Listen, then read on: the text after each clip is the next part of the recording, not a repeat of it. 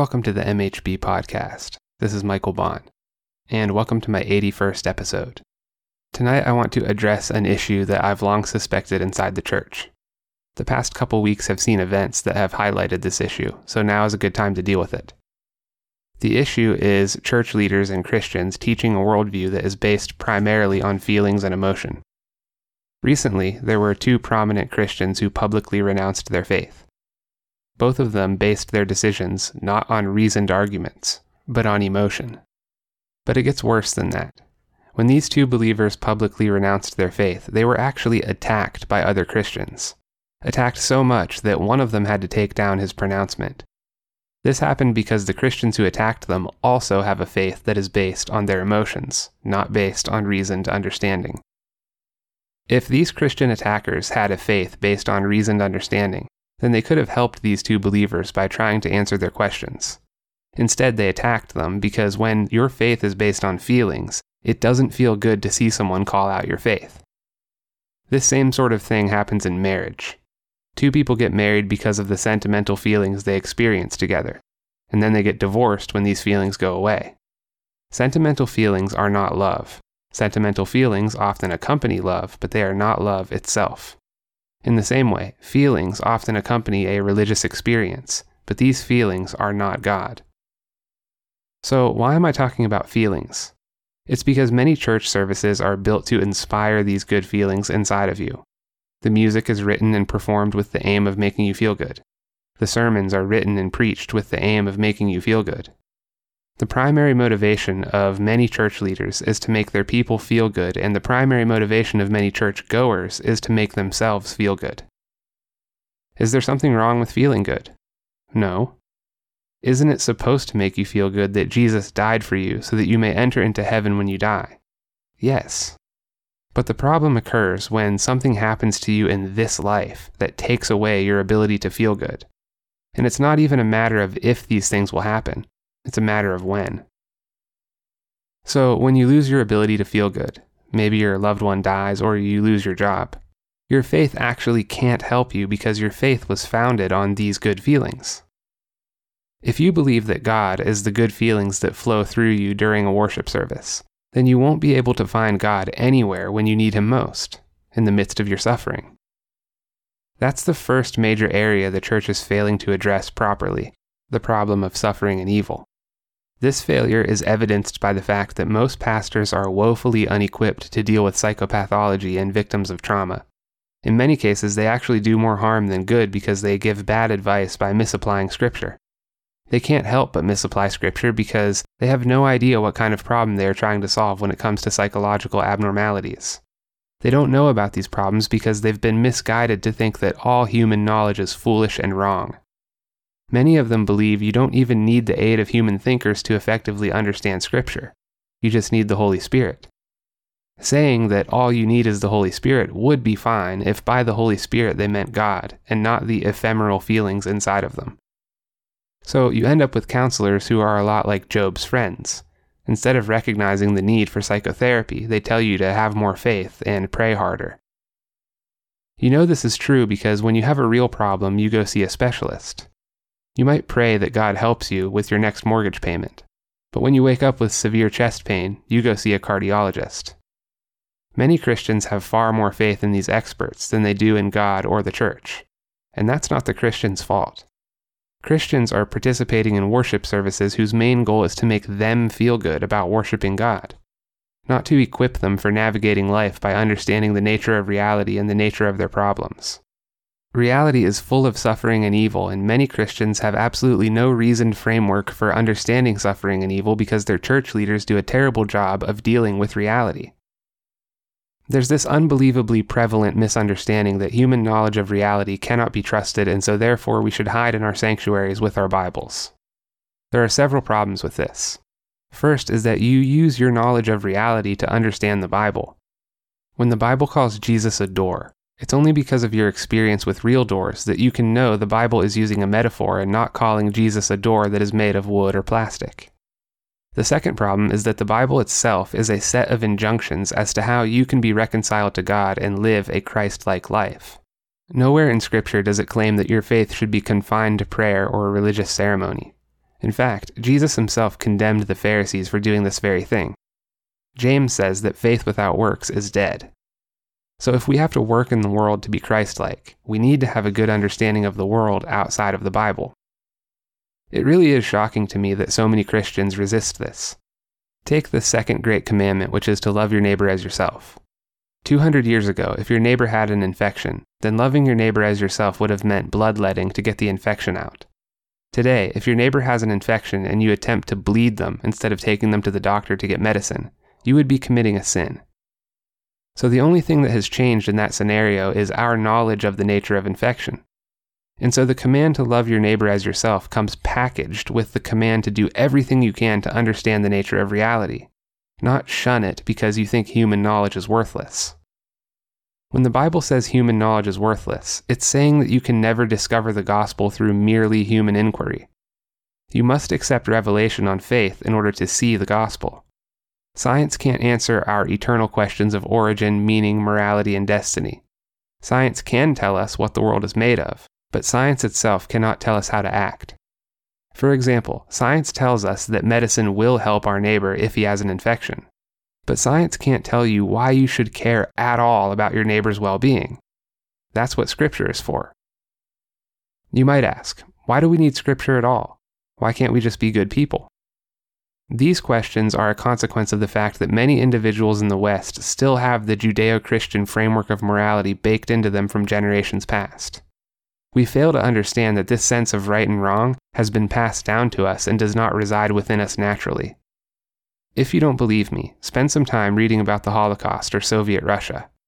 As you're reading, understand that if you had been a German or a Soviet during this time, there is a 90% likelihood that you yourself would have participated in the torture and death of millions of people. These events were propaganda-induced collective psychoses, and the people who participated likely believed that they were doing the right thing or doing what they needed to do to make themselves feel good. We can't set up churches whose primary interest is in making us feel good as we worship God. These churches will not reach out into secular society because doing so means exposing the vulnerability of their faith in dialogue with people who disagree with them. If your faith is based on emotions, then even bad arguments against the existence of God are going to sound to you like good arguments. And this is going to hurt your faith and make you think it's not reasonable. So to avoid this pain, you're going to set up echo chambers where you refuse to have a discussion with anyone who doesn't share your beliefs. Your confirmation bias might even be so bad that you refuse to read any books that aren't published by Christian authors. This type of behavior prevents you from growing because growth requires resistance. Pain makes you tougher. Lifting weights makes you stronger. Failing makes you smarter. There is no growth without resistance. If your worldview never grows and matures, then it is going to be oversimplified. It's true that the gospel is simple enough for a 5-year-old to understand it. But if you're an adult whose understanding of the world is equivalent to that of a 5-year-old's, then you don't have a worldview, you have an ideology. An ideology is a low-resolution understanding of life that claims to solve its problems completely. An example is Marxism. Marxism teaches that all of life's difficulties can be reduced to class struggle and economic oppression. There's no mention of disease, evil, natural disasters, psychopathology, the finite nature of mortality, none of that. It's a low-resolution understanding of the world that even a 5-year-old could dismantle. If you spent as little as 10 minutes thinking about the Marxist proposition, it falls apart in your hands. You don't want to be someone whose Christianity is oversimplified like that. If you are, then you are going to run into all sorts of problems that your faith cannot answer because your faith is underdeveloped.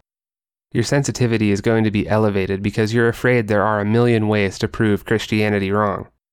This sensitivity is going to cause you to tend toward totalitarianism. This is like the cult leader who refuses to let anyone from the outside come in to speak. And anytime you see someone making a proposition that runs counter to your low-resolution ideology, like 2 prominent Christian apostates, you're going to attack them and try to silence them instead of talking with them and trying to help them. But the problem doesn't end there.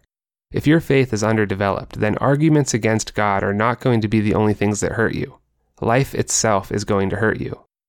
I've used this analogy before, but it really works here. Imagine you are at the gym lifting weights. Your muscles are burning and your heart is pounding. It's okay because you are at the gym and that's supposed to be happening there.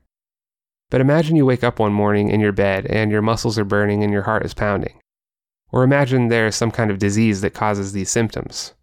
The pain would be intolerable and you would call 911. It's the same exact sensation at the gym as it is in your bed, but the contextual framework has changed. The Bible is meant to give you the proper contextual framework for life itself so that when you encounter pain and suffering, you will know why it's there and how to respond to it. But if you've spent all your time in worship services that are designed to validate your infant version of Christianity, then you are not going to be equipped with the contextual framework you need. So when bad things happen to you, and they will happen to you, you are not going to understand why they are happening, how to respond to them, or why your God of good feelings isn't with you anymore. So what am I proposing that we do about this? The first question we need to ask is why we cling to a faith that is self-oriented. I believe there are two causes for this. The first is that we are afraid to look at ourselves for the fallen, twisted sinners that we are. We are afraid to see the reality of ourselves because we don't believe we will be forgiven. Sure, we sing songs about being saved and being forgiven all the time, but we also hide our sinful nature from everyone else at the church. I'm not saying that we need to be bringing everyone headfirst into our private lives. I myself have sins that I would rather keep private. But acknowledging the fact that we are broken sinners doesn't require that we give up our privacy. That acknowledgement can happen between each individual and God himself. But I think many people are afraid to acknowledge it because they are terrified of admitting that they have not yet arrived and they have a lot of work to do still. Virtue signaling and making yourself look better than you are is the hallmark of a person who is afraid of adopting the real responsibility of getting better. But this pride doesn't have to come in the form of being holier than thou. It can come in the form of being proud of how humble and broken you are. You can walk around touting the fact that you are nothing but a fallen sinner and so nothing you do is good. That's not humility, that's pride. It's also a fear of responsibility. If nothing you do is good and you're just a broken sinner, then there is no expectation on you to get better. Sure, you can live this way and still go to heaven. Our eternity is not purchased by our works, but by the free gift of God. But that doesn't mean you won't go through hell while you're still alive here on earth. Think of all the ways you've suffered so far because of things you didn't know. Think of how, if only you knew those things, you could have been so much better off.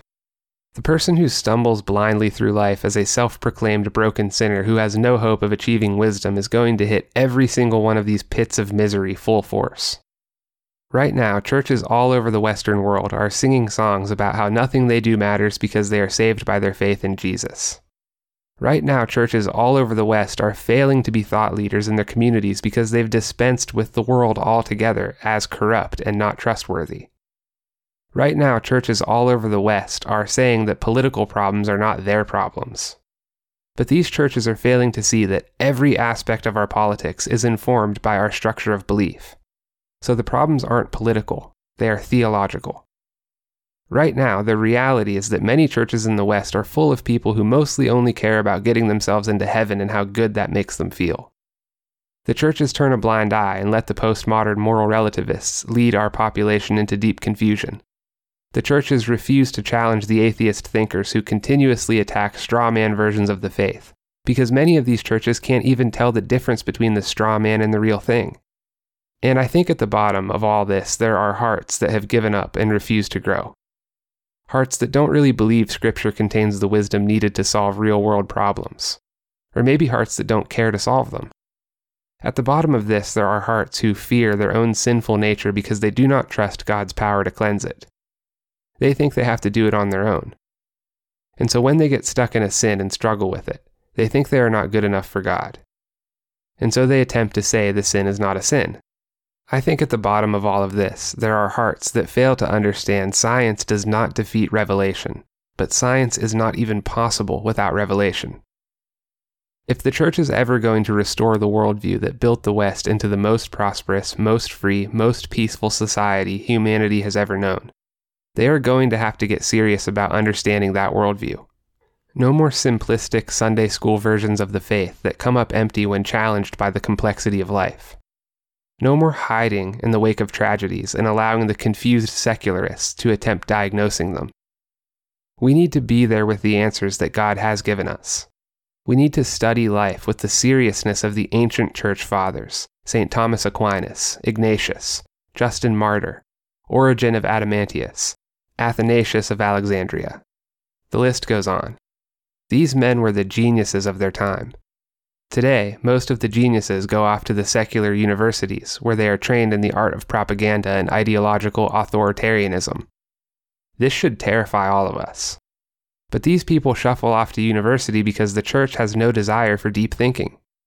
The church has been satisfied with its low-resolution faith rooted in good feelings, and the church has done almost nothing to combat the straw-manning on the outside. Now, most of you listening to this are probably from a generation that is still steeped in biblical values. So for you, it seems as simple as loving God, loving your neighbor, and trying to live a good life. For you, it is that simple. But for those who come after you, for those who are stuck with nothing on offer but cartoon Christianity, it is likely that they are going to lose the biblical values that you currently hold. And with the loss of those values, they are going to lose their ability to recognize the person of God in Jesus Christ. And with the loss of God, they are going to lose the ability to know how to love their neighbor as themselves. They are going to lose the contextual framework that allows them to make sense of the suffering and pain of this life. And so their sensitivity to this pain is going to be increased 100-fold. They aren't going to understand it, and so they will fall victim to the manipulation of propaganda that convinces them their pain is caused by those people. And they'll be taught to believe that they can get rid of it if only they will fall in line behind the dictator. You see, when we lose the truth of God, everything goes from being so simple a 5-year-old can understand it, to being so complicated it brings down entire universities. That's where we are now. The church has to deal with the complex in order to return to the simple. If you're listening to this and you feel like it's too much, like it's too daunting, that's because it is too daunting. Ultimately, it is God's job, not yours. But you are alive, so you have to aim somewhere. You are called to aim up toward the city of God and do everything that you can to bend the world up toward that ideal. That's how you win at life. That's the narrow gate, loving God and loving your neighbor. Jesus said all of Scripture is encompassed by that command. We as church leaders need to do everything we can to make sure the next generation does not forget how to do that. If our love for God and our love for our neighbor is ever forgotten, the world will become so terrible that if it's not hell, we won't be able to tell the difference. I want to conclude by saying that everything we do here matters. It matters for you, your family, your community, and your nation. So check the motives of your heart. If your heart is right, then it's likely that you are doing the best you can. If your heart is right, then have no fear because there is an all-powerful, all-loving, everlasting God who is by your side in this life and will not abandon you in the final analysis. If you find this content valuable, feel free to share it and to use it in your own studies. If you'd like to support this podcast, you can do so at www.patreon.com/Michael H. Bond. There is a link in the description. Your generosity goes a long way to promoting the growth of this enterprise and the cause of free speech. Thank you all for joining me this evening, and I will see you in the next episode.